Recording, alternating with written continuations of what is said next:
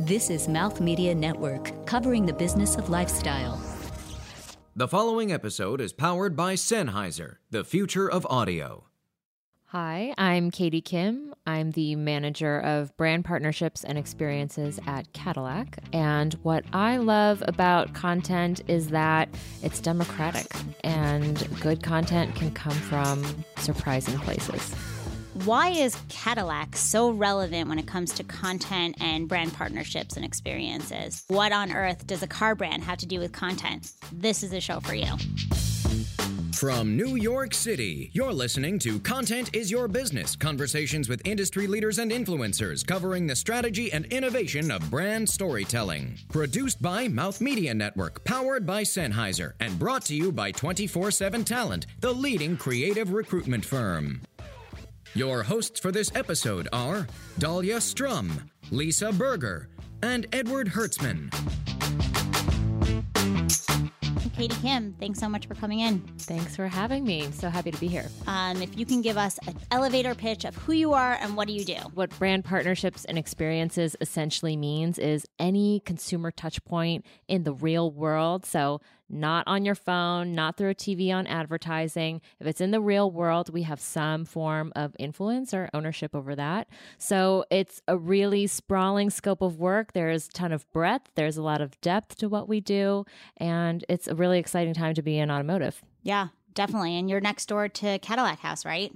Our office, our global headquarters actually is now in New York City, which many of you may not know. We've been in Detroit for most of our 115-year history, and the global headquarters moved to New York in 2015. So we have a brand new experience center called Cadillac House, which I can talk a little bit more about, in Soho at 330 Hudson Street. And our office is in the same building right upstairs. So you're literally like up the block from where we are right now. I can see my office windows from here. Yes. That's so funny. So before we even start, I want you to give us a little bit of background of what Cadillac House is, what does it mean, and how is it providing value in the industry right now?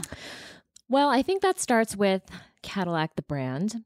When we say Cadillac, most people immediately have an association with our brand. They're thinking of maybe our big glamorous cars that Marilyn Monroe and Muhammad Ali drove back in the day. It was once the symbol that you made it in America, that you reached your dream. So it's a very nostalgic brand that has a lot of heritage. And the challenge for us today is taking that positive nostalgia, but translating it into brand relevance today, because not a lot of people really understand or know where Cadillac is today. But cars, that's a passion point for people. And so many people in America drive a car, own a car, love their car. And from a sales perspective, ever since the 50s and 60s, we've really just been taking a toll in terms of our sales volume. So now there is this business need to turn around the brand, to regain brand relevance, and to stand for luxury once again. So we kind of view ourselves as an underdog brand now, and a 115-year-old startup with a massive challenge on our hands.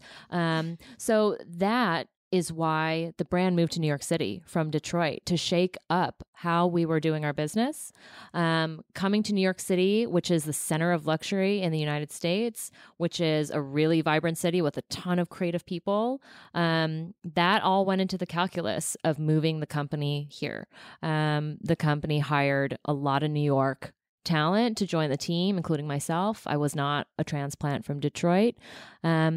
And we were all given the task to think about how to revitalize this brand. That led to, on our marketing team, something called Cadillac House, which is, again, on the ground floor of the building where our office is. And it's a completely new way to experience our brand. Has anyone been to Cadillac House? Well, you'll all have to come over after. Well, Lisa and I happened to be there the other day together, so that was fun. Why does Cadillac House exist? What's the purpose? Sure. So, our challenge in marketing, or our directive rather, is to regain brand relevance. That's a tall order. We're Super up tall. against the big German three, BMW, Mercedes, Audi, and then also Lexus from Japan are just dominating luxury car sales. So we're right now, based on volume, fifth globally behind those competitors. And we have ambitions to really narrow the gap that we currently have. And the gap exists because luxury automotive customers today are not viewing Cadillac as a relevant brand for them. Marketers measure brand relevance and opinion and all these sorts of things through focus groups. And what we're seeing through our research is that the brand relevance just isn't there the way it was in the 50s and 60s when everyone bought a Cadillac and, that was their badge, right? So in looking at the marketplace, the strategy and the thinking was we're not going to out-German the Germans. And what we mean by that is we can't just copy what they're doing. They have multiple times the budget that we have from a marketing standpoint because they sell more cars. So if we can't outspend them, if we can't outshout them, the strategy was, well, we will outwit them. So where they zig, we zag. So I think everything the company is doing right now is not only rallying behind this goal of delivering profitable business and growth, but also strategically outwitting our competition and using that as our approach rather than just trying to play catch up. I am trading in my Tesla for a Cadillac right after this. Right after this segment, I have to let you know. I sold you already? I am sold. Great. But I think you could sell me anything. But I want to pivot this conversation a little bit. Obviously, the topic is content. And the Cadillac House, I have not been there. I will have to go, but obviously it's centralized here in New York, and you're obviously trying to cater to an international market today. So to bring it back to content for a second, none of us in the room were here in the 50s or 60s, although my grandfather did have a Cadillac, and that was his symbol of success before he went bankrupt. But anyway, the question is, back then, you had radio, you had print, you had TV. Today, there is so many channels of distribution for media. And so when you think about a strategy and how to reach people, how much is branded content? How much is experience? How much are you using non-traditional means of communication versus the traditional, verticals? And how much is social playing in all of this as well? That's a great question. And I think my answer has a little bit to do with why I'm here, and I have colleagues on a content and media team, but I'm also able to answer this question because of how our marketing team approaches that very question.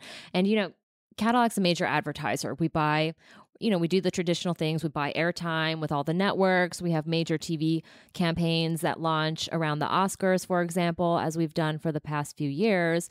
But our team of brand partnerships and experiences that's within marketing, we're viewing in real life experience as a form of content in and of itself. Not only that, but we're using these in real life touch points, offline touch points with the consumer and trying to encourage them to amplify that organically on their own. So social media obviously plays a huge role in that. And what we do is, let's say you're at a Cadillac event, and it's at Cadillac House, and maybe it's a gallery opening. What we do is we work with our gallery curator as we're developing this exhibition to just make it so, to fill it with social media bait so that it is photographable, so that it is Instagrammable, and it's any content that you are experiencing at an event. How do we amplify that beyond the four walls of that event for people who weren't there? So we really make sure that anything we're doing is worth sharing. So how, we talk about this on the air, we also talk about this off the air, is how do you quantify success? When you're not talking about something where you can put a Google double click on there and say it's this many impressions and this many clicks, and we don't even know what that means from a success rate or ROI anymore today anyway.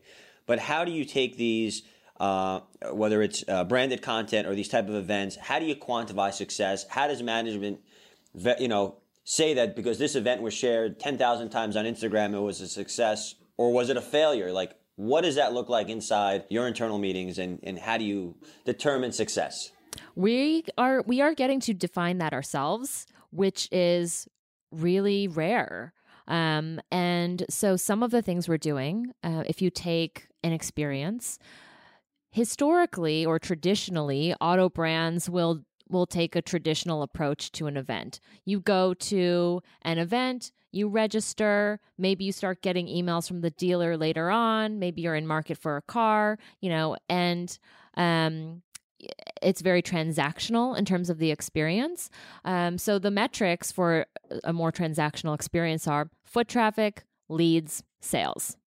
Right. So those have been some of the traditional metrics in the experiential world. What we're starting to do is pivot away from that kind of more traditional lower funnel set of metrics and say, yes, we can look at foot traffic and exposure, but let's also look at earned media impressions. How are my colleagues in PR helping us tell the story of what we're doing? Let's look at social metrics, impressions, shares, whatever that may be, engagement. And let's start to paint a picture of how buzzworthy was this event and the content that they were experiencing at the event. And so when you start to combine some of these amplification metrics with the traditional sort of footfall metrics, we're able to see a fuller picture, I think, of an experience. And then as we do more and more, we see what peaks, what doesn't, what's working and what's not. So to some degree, when our team was formed 2 years ago, we had no benchmark. So we got to test, learn, and we're still coming up with what that benchmark is. So we don't have extremely clearly defined metrics. We're kind of getting to figure it out ourselves right now, which is cool. I think that's pretty consistent with what we're hearing, is that it's the Wild West, and we're still trying to figure out the commercial viability of all this and what's the ROI. So how many followers do I need on Instagram to get a free Escalade? I would love one myself too, but I would say it's an interesting time because I don't think any Instagrammer out there will get a free Escalade out of us. I mean, I think there's starting to be a little bit of fatigue with all of these bloggers that just want free stuff. And you have bloggers that are posting sponsored content several times a day, different brands, and it's not consistent. I think people are pretty savvy and they can sniff out what's an ad and what's not. So, you will not see from Cadillac. This is pretty consistent now. We're not in the game of pay for play.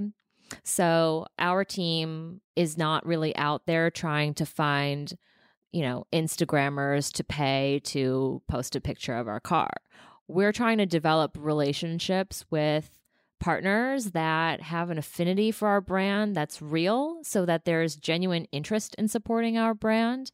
And then, maybe they're collaborating with us on an event or content for an event, or maybe it's a content campaign that's specific to social and digital, but we're not really in the same business as a CPG company or a jewelry company or a fashion company where someone sees it on Instagram and can then buy it right there. So it's that time. It's our favorite part of the show. Our special guest gets to bring in a snack, and it gives us a chance to break bread together. So Katie, tell us, what did you bring and what does it mean to you? Well, I'm repping the brand today. So I went to Cadillac House. We have an amazing coffee partner there, Joe. Agreed. They have really good coffee. It's great coffee. A couple fun facts. I mean, when we opened Cadillac House, we wanted to bring in a coffee partner that was local to New York. I mean, Joe is homegrown out of Greenwich Village. They're a New York brand. So we thought that's perfect for us. We want a New York partner in this. They have amazing cookies. So I brought chewy molasses spice cookies and salted peanut butter cookies to share. Awesome. Thank you so much. You're welcome. All right, let's dig in. I'm sure you guys are dying for some cookies. Be right back.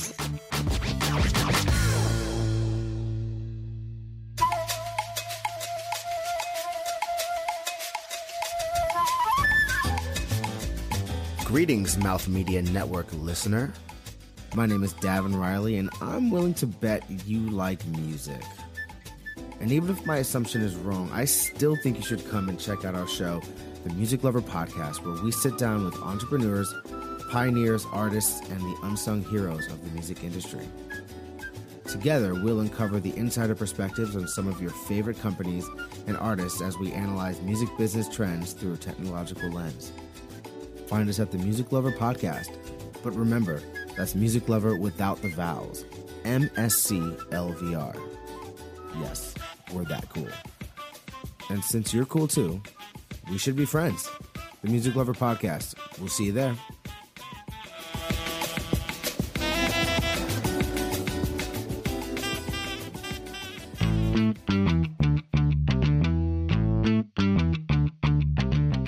.24/7 Talent connects top brands and agencies with exceptional creative, marketing, and digital talent every day. Whether you're looking for the right position or to hire the very best talent, 24/7 boasts more than 500,000 vetted and interviewed freelance and full-time candidates. Experience the difference at 247talent.com. That's 24SEVEN talent.com.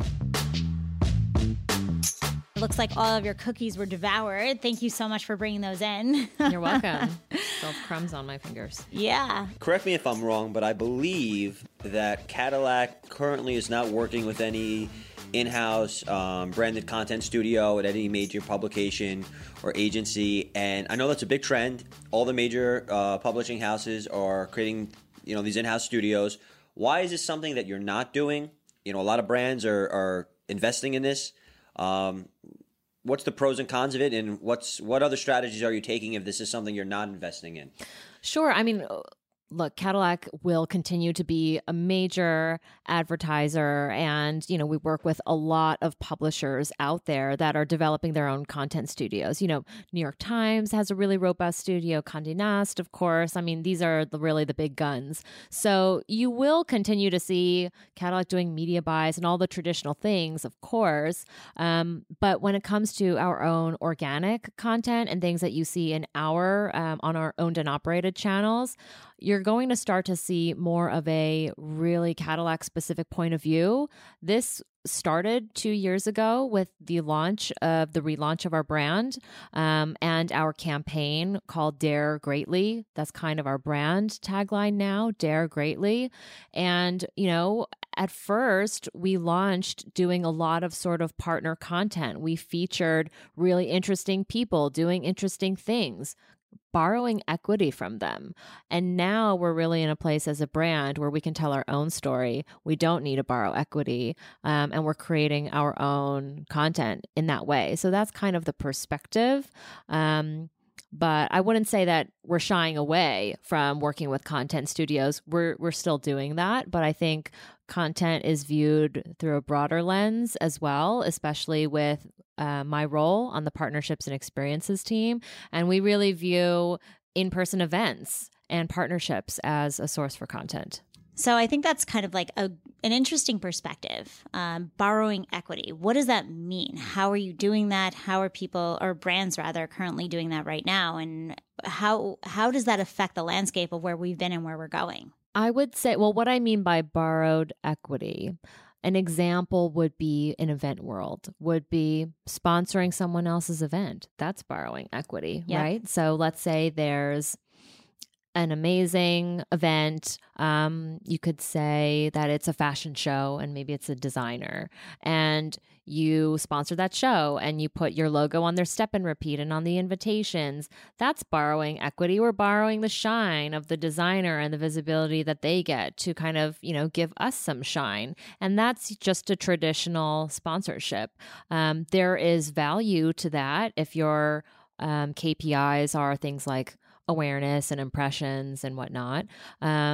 And we still do that on occasion. But I think what we're trying to do going forward is doing less of the events and partnerships where we're merely borrowing equity from someone else. And we're trying to co-create content with a partner from the ground up, something that's custom, that's unique to our brand and speaks to our brand and our partner's brand, and really develop something that's that's organic. And I hate to use the word authentic, but that's the only way to do it. You can't just slap our logo on something that exists and hope that that works for the brand. I mean, we're really trying to build and create things from the ground up, rather than borrowing other people's equity. Yeah.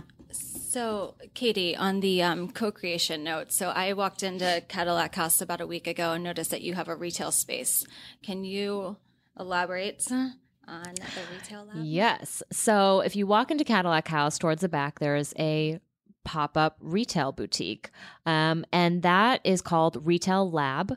And it's a program we co-created and built from scratch with the Council of Fashion Designers of America, or the CFDA. They're the not-for-profit trade association for the American fashion industry.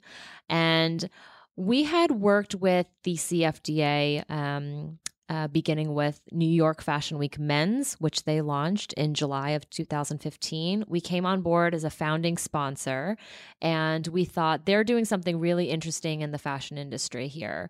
They're supporting men's, which has typically not been popular in terms of doing fashion shows and presentations in the US, and we wanted to get involved. And they have been such a good partner to us, and we thought, what more can we do to really make an impact in the American fashion industry? Is there something that you, the CFDA, have wanted to do and just haven't been able to do yet? And Stephen Kolb, who's the CEO of the CFDA, said, we have this gap where American fashion designers are struggling with retail. This environment is so challenging, with e-com really being the primary means of sales, but designers dream of having a store with their name on it. We would love to help designers explore if brick and mortar retail is a viable business path for them. So we said, that's really fertile territory to come up with a cool program. So the output of that was Retail Lab. Retail Lab is an application-based mentorship program for American fashion designers who don't yet have brick and mortar retail of their own. They might have great distribution at department stores, they might have their own e-com, but they don't have a store with their name on it. So these designers receive mentorship from the Retail Lab Advisory Board. It's filled with the who's who from the industry. They also get a $75,000 grant from Cadillac to use during 3 months at Cadillac House in the retail space. So they get to come into this blank space and really put their imprimatur on it and set up a retail shop and treat it like a lab. Figure out, what does retail mean to this business? Is it a viable path forward? So what's great for us at Cadillac House is every 3 months, there's something new there. There's new content for someone to come in and see and witness. And for the designers, it's really great because in a really sort of safe, low investment way, low risk way, they get to determine if brick and mortar retail is something they should do for their business. So we have a real impact on these designers' businesses. Well, talking about content and leveraging brand equity, you should definitely be talking to our editors at Sourcing Journal, because that's a great story, and you know, that message should be going out to the industry. I think there's a lot of our readers are young entrepreneurs, and they're looking for mentorship. And the landscape, especially retail and apparel, is changing so rapidly that it's interesting. It seems that you guys are really trying to position yourself as a lifestyle brand, not just an automotive company. Is that different than a lot of other car companies, would you say? I think so. I think it's a really good differentiator from our competitors for Cadillac. A few years ago, as we were relaunching the brand, our CMO, Uwe Ellinghaus, he was giving this quote that basically said, he really aspires to have Cadillac be an aspirational luxury brand beyond the boundaries of just automotive.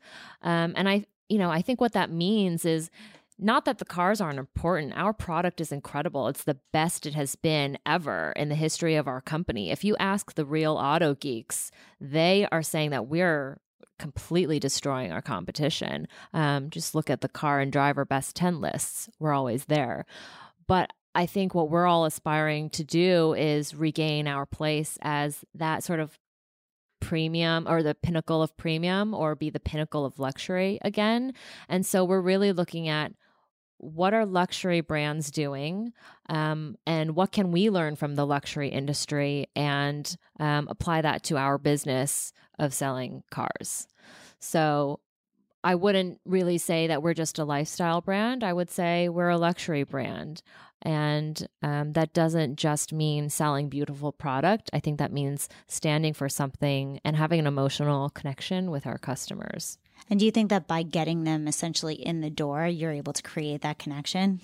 Well, that was part of the point of Cadillac House. So Cadillac House is our first ever brand experience center. And I think, brand experience centers are kind of trendy right now, but really what ours does differently is that when you're selling a vehicle, it's a major purchase for people, and we're not a CPG company or a fashion company where you can make an impulse purchase. People don't buy vehicles on a whim.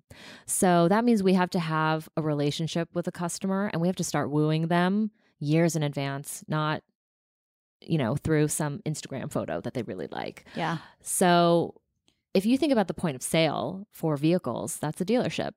And by the time people get to a dealership these days, they've already decided what they want.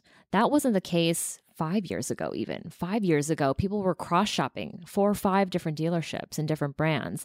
Now people are going to between 1 to 2. What that tells us is that they're doing their research online. They already know what they want. They're just going to the dealership to fill out the paperwork and walk away with their vehicle. So if people are not considering Cadillac and they're not going into our dealerships to learn more about our product, we better have a strong presence online through content. We better find other ways of reaching our customer through events or opening places like Cadillac House. So Cadillac House really is designed to start bringing new people into the brand, even if they're not considering buying a car today. I think last time we met, you even said that it takes about 3 years of building a relationship with a customer. And why is that? Where did that timeline come from? Well, that timeline is really driven by the popularity of the leasing model in the United States, right? So most luxury automotive customers are on a 3-year lease. That's kind of just the standard in the industry. You'll look at a company or some of our competitors, and 70% of their, not sales, but they're really leases.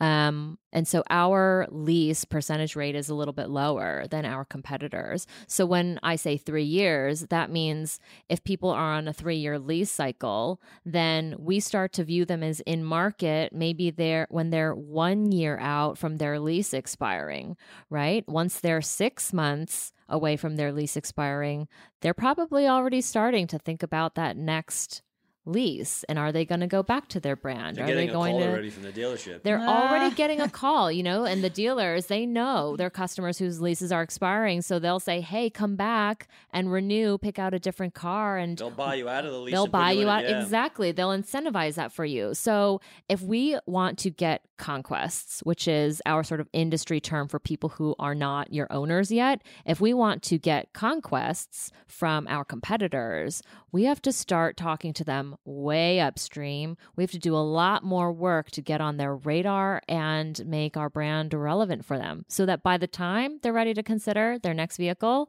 we've already kind of been there. So I think when you look at it from the lens of getting people in the door, building a relationship with them over the course of 3 years, you have to think through like how you do that, what type of partnerships you're trying to build. I know you have a couple in the pipeline. Could you share any interesting ones with us? Yeah, there are a couple that we're so excited about. One is Global Citizen, which we announced just yesterday, I believe. And so Global Citizen is a not-for-profit, and their mission is to end extreme world poverty. So you might be wondering, what on earth does that have to do with Cadillac? And it's a great question. And that stems from an insight. So one insight, or one fact rather, is that in just a few short years, by 2020, it's projected that over half of luxury automotive vehicle purchases will be done by someone in the millennial generation. Now, it's overly popular for marketers to talk about millennials, but the sheer fact is they're inheriting $30 trillion worth of wealth. They're going to have spending power. So what do we need to do to increase our brand relevance and brand consideration with millennials? That's one of the challenges that we're working towards. Millennials, if you look at tons of research, over-index compared to previous generations in terms of the importance of brands making a social impact. So this is also really in vogue to talk about, but it's based on a lot of research. So if the insight is that millennials are passionate about causes, they donate more of their time and their dollars to causes than previous generations, they strongly believe that brands should be using their megaphones to do good in the world. They believe this, right? Then why shouldn't we as a brand at Cadillac take that insight and turn it into something? It'd be silly for us to not consider leveraging this insight that we have about a demographic that needs to be buying our cars in order for our business to be profitable. So we did a lot of thinking, and what felt true to our brand was to work with Global Citizen. Global Citizen is all down for the cause. They want to end extreme world poverty. And the way they've done that so far is they have sort of harnessed the power of global citizens and social media to turn that into advocacy and policy change. So, for example, they will engage and encourage their global citizens all around the world to take action, much of which is centered on social media, tweeting, posting, that sort of thing, to enact policy change and to affect the environment in which change can happen. So, Global Citizen has made really great strides all around the world in different countries to impact actual policy. That's what they're really good at. And the way they incentivize this behavior is by tapping into the power of celebrity and music artists who are really passionate about these same issues. And these music artists are more than happy to donate their time and their voice to support a cause. And they'll do performances at the Global Citizen Festival that's held annually in Central Park. And the way you get access to that festival is not by buying a ticket, it's by taking an action and by making an impact, right? So by taking these actions like tweeting or posting or signing a petition, that gives you points in the Global Citizen universe to then use to enter to win access to these amazing concerts from amazing artists that are all supporting this mission. We're really excited to work with Global Citizen to kind of add a new layer to how they're tackling world change. And that is, rather than trying to impact the environment for change, which is policy, right? We're trying to empower the actual change makers. So we thought there are these incredible social entrepreneurs out there. We've featured some incredible entrepreneurs in our former TV campaigns and a lot of our content from the past 2 years. And we thought, we want to shine a light on some of these social entrepreneurs that might have for-profit businesses that are also double bottom line, where they're making an impact as well, or they founded completely new business models or nonprofit models that are just making an impact. So we're trying to create a program that helps their businesses or their projects get to the next level. How we're doing that is we've launched the Accelerator series with Global Citizen. So it's Global Citizen and Cadillac in concert supporting social entrepreneurship. It's awesome. So we're going to have a ton of content on the Global Citizen website at globalcitizen.org. And it's all about, what is social entrepreneurship? Why is it powerful? Here are some amazing social entrepreneurs that are doing cool things. We have Charlie Puth, Andra Day, and Demi Lovato all slated to perform at Cadillac House, these intimate 200, 300 person concerts that this is a money can't buy, once in a lifetime experience. And the only way that you're going to get access to these concerts is if you take actions supporting these social entrepreneurs or supporting the issues that they're working to solve. So we hope that through this partnership, Cadillac is doing our small part in kind of shining a spotlight on the incredible work that can be done through social entrepreneurship. And we think that has, a really rich sort of organic tie to us as a brand. We're a for-profit business, but we're trying to do some good as well. And we hope that this resonates with our audience. It's fantastic. I love that cause. And I love how you've been able to merge the value of content and driving actions and creating an opportunity for people to want to come to the Cadillac House to listen to these concerts. And essentially it creates like a form of FOMO, right? So like the more vested people become, the more they'll attend these different exclusive events. So I'm sure this is for all the CMOs and content strategists listening.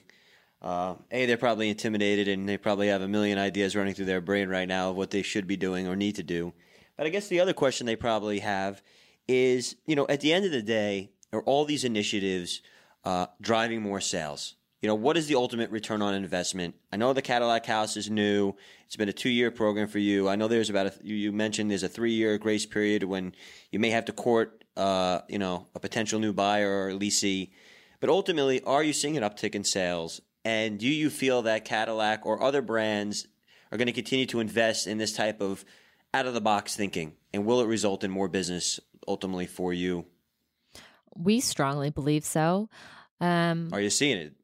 We are seeing it. So global volume growth for Cadillac is up 27%. And we're growing globally, especially in markets like China, Canada, the Middle East, all over the world. And we're seeing that back at home here in the States as well.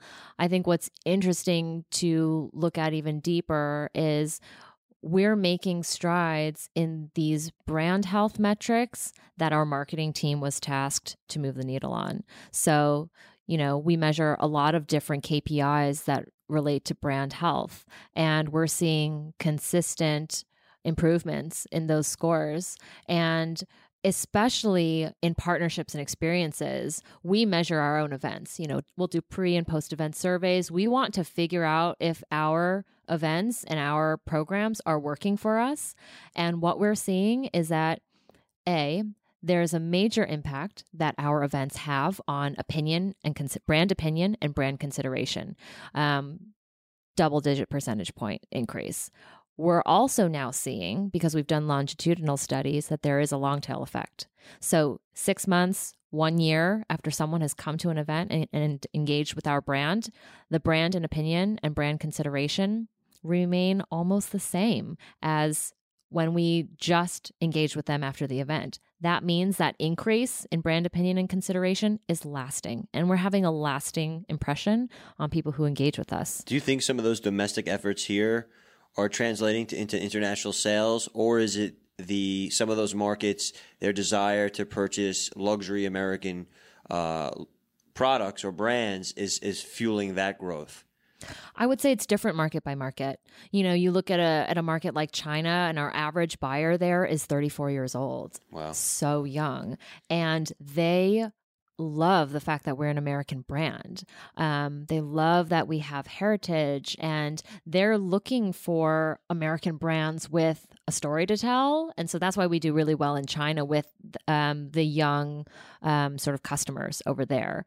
It's very different from our current average buyer in the United States, for an example, which tends to be older. I mean, we do very well with boomers, for example, and we need to play catch up with Gen X and millennials, which is why we're doing so much, why we're focusing so much on interesting partnerships and experiences that boost brand relevance with millennials. That's our focus here. So market by market, it's honestly a different challenge. And baby boomers must really love Escalades. You know what? Escalades is actually our youngest customer. Yeah. On the market-to-market note, Eddie, just with the relocation of the headquarters from Detroit to New York, has the mindset of hiring into the organization changed? Absolutely. Back in Detroit, Detroit will always be home for the Cadillac brand. We have amazing roots there. But I think what's been really exciting to see about the move to New York, and I can only say this as a relative newcomer to the brand, having been here just a little over 2 years, it's been so cool to see this startup mentality kind of mashed up with a really amazing brand that's been around for 115 years. You know, if you look at a brand moving here, and I would say maybe 2/3 of our company that's at global headquarters was hired locally and hadn't moved from Detroit. And we were all hired within, I don't know, the course of 3 to 4 months. I mean, the company essentially went from employee number 1 in New York in April of 2015 to about 140 people by the end of the year. That is aggressive growth for any company, and for us, that was mostly local hires, not the transplants. So I think that's infused a ton of really amazing energy into the company, and that's also been just personally a really gratifying experience. We'll get into more personal questions right after this.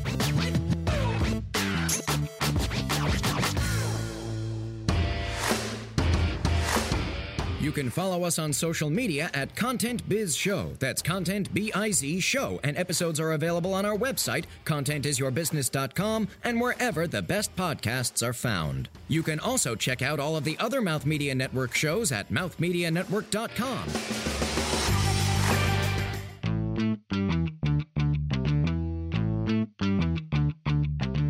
Time for personal questions. So what is your story? And we like to get into the personal side of the stories behind the storytellers.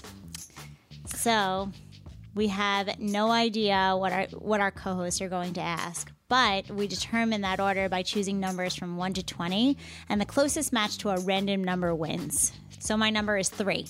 16. 20. Price is right.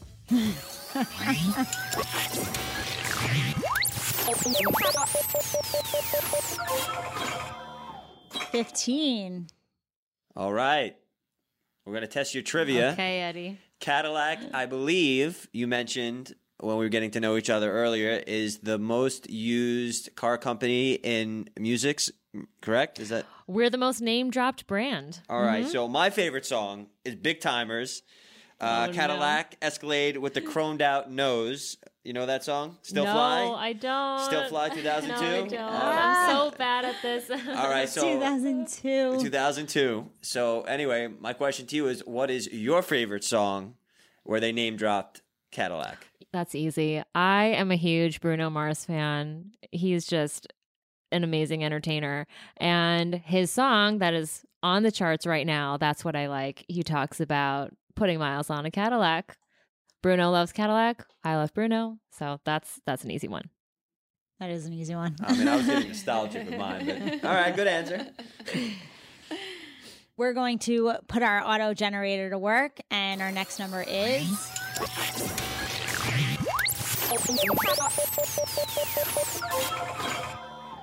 9. Oh, so you're doing all these different events. What is your favorite one that you've done so far? Oh my gosh, that's really hard. That's like picking your favorite child. It's got to be Warhol. And why, obviously. It's got to be Warhol. We partnered with the Andy Warhol Museum in Pittsburgh, and we basically took a completely different look at the life of Andy Warhol, and created an exhibition called Letters to Andy Warhol, and it debuted at Cadillac House in November of last year, and then it went to LA, then Miami. It's being broken down in Munich and being moved out as we speak, and it'll go to Dubai for its final debut at the end of the year. And that exhibition, I think, has been my favorite because, like Cadillac, Andy Warhol has, you know, this sort of pop culture relevance, and the exhibition was all about framing not just his artwork but his life in a new way that most people may never have known before, which is what we're trying to kind of do with Cadillac, to tell our story in a new way. And we worked with an amazing set of content collaborators on that exhibition. We basically tapped artists and content creators from a number of different industries to reinterpret letters from Andy Warhol's archive. So, for example, We worked with Brian Atwood, who's a shoe designer, and he created this children's story around the theme of rejection and redemption that came from something that had happened in Andy's personal life. We worked with the filmmaker Chiara Clemente, who interviewed a number of people, Zach Posen, David LaChapelle, Sienna Miller, Nick Rhodes, and her own father, Francesco Clemente, who hung out with Andy Warhol at Studio 54, about kind of their path to success and what kind of motivated them there. So, those are just two examples. We also worked with Derek Blasberg, JJ Martin, and Sean Lennon, who composed an original song inspired by his memories of Uncle Andy. And it was amazing to just have all of these collaborators create content for an exhibition like no one has ever seen before about Andy Warhol. That was my favorite. All right, so I guess I'm up. So, do you drive? And if you drive, what do you drive? Well, I obviously drive a Cadillac. I live in Manhattan. So I get this question a lot because people say, you live in Manhattan, do you drive? Do you have a car? The answer is yes. So my in-laws live in northern New Jersey, just over the George Washington Bridge. It's 30 minutes from my place in Hell's Kitchen. So I actually leave my car there in their driveway so I don't have to pay exorbitant parking fees in Manhattan. But my husband and I just visit them a lot. We love to go out to Jersey on the weekends and go golf, buy groceries out there. And so I drive every single weekend. I have a CTS, a 2017 model year. And yeah, it's a great midsize sedan, sporty handling. I have no problem kind of weaving through all the crazy traffic on 95. And yeah, I love driving, but it's nice to not have to drive in Manhattan. So stories often end with a final thought. And if you could reflect on today's conversation, what would your final thought based on our conversation be? Sure. I mean, I guess I would go back to my sort of opening thought about content being democratic. And I think that's something that I personally love and hate about content. Good content can come from anywhere. I think that raises the bar for brands and advertisers to create compelling content. So not only do you have to create something that's really compelling, but then there's distribution, and distribution is really important. And that's, a whole other can of worms in terms of targeting and distribution platforms. But I would say that it's a really interesting time right now because content is not top down anymore. It can come from the bottom up. And so what that means for brands like us is we just have to work that much harder. Yeah, definitely. So if any of our listeners are interested in reaching out to you, how would they go about doing that? Sure. Feel free to message me on LinkedIn, or you can email me. Email's pretty easy. It's katie.kim@cadillac.com. Happy to reach out and answer any questions. Awesome. Thank you so much for such a good interview. That was Katie Kim from Cadillac. That's it for this episode of Content is Your Business. We really appreciate you being a part of this conversation today. And until next time, for Eddie. Thank you, Katie. And Lisa. Katie, great to see you. Thank you. My name is Dahlia Strom. Thank you, Katie. I really appreciate it. Thanks again. Thanks for listening. See you next time with more Content is Your Business. You've been listening to Content is Your Business. To suggest guests or content for this show, or to become a sponsor, email us at contentshow@mouthmedianetwork.com. Keep up with the show on social media at Content Biz Show. That's Content BIZ Show. Episodes available on iTunes, Stitcher, and Google Play, along with our website, contentisyourbusiness.com. Produced by Mouth Media Network and brought to you by 24/7 Talent. Connect with the best talent at 247talent.com. Copyright 2017. All rights reserved. No portion of the episode may be distributed or published without the express written permission of the producers. Thanks for listening.